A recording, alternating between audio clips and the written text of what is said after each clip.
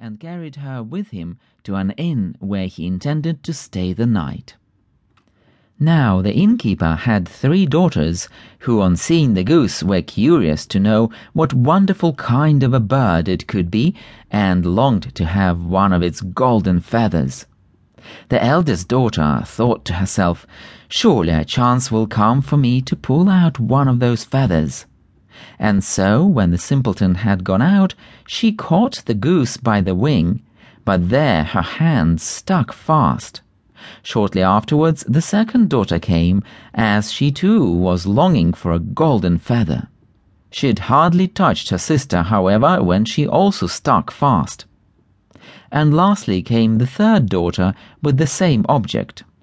At this the others cried out, "Keep off! For goodness' sake, keep off!"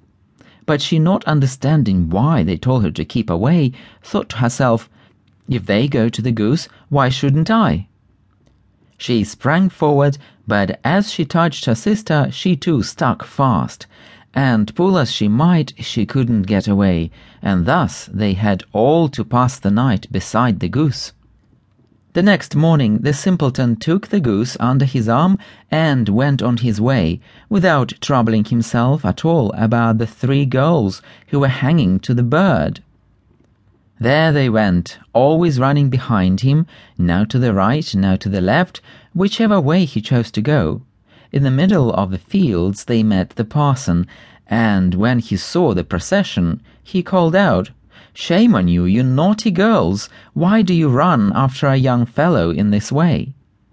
Come, leave, go!" With this he caught the youngest by the hand and tried to pull her back, but when he touched her, he found he couldn't get away, and he too must needs run behind. Then the sexton came along, and he saw the parson following on the heels of the 3 girls. This so astonished him that he called out, "Hi, sir parson, whither away so fast? Do you forget that today we have a christening?" and ran after him and caught him by the coat, but he too remained sticking fast. As the 5 now ran on, one behind the other, the 2 labourers who were returning from the field with their tools came along. The parson called out to them and begged that they would set him and the sexton free. No sooner had they touched the sexton than they too had to hang on, and now there were 7 running after the simpleton and the goose. In this way they came to a city where a king reigned, who had an only daughter who was so serious that no one could make her laugh.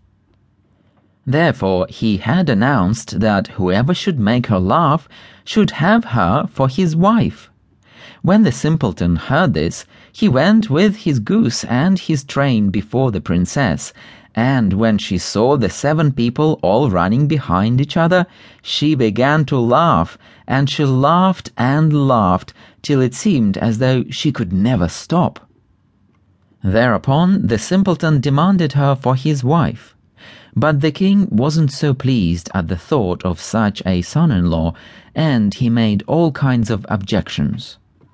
He told the simpleton that he must first bring him a man who could drink off a whole cellar full of wine. At once the simpleton thought of a little grey man who could be sure to help him, so off he went into the wood, and in the place where he had cut down the tree he saw a man sitting who looked most miserable. The simpleton asked him what was the cause of his trouble.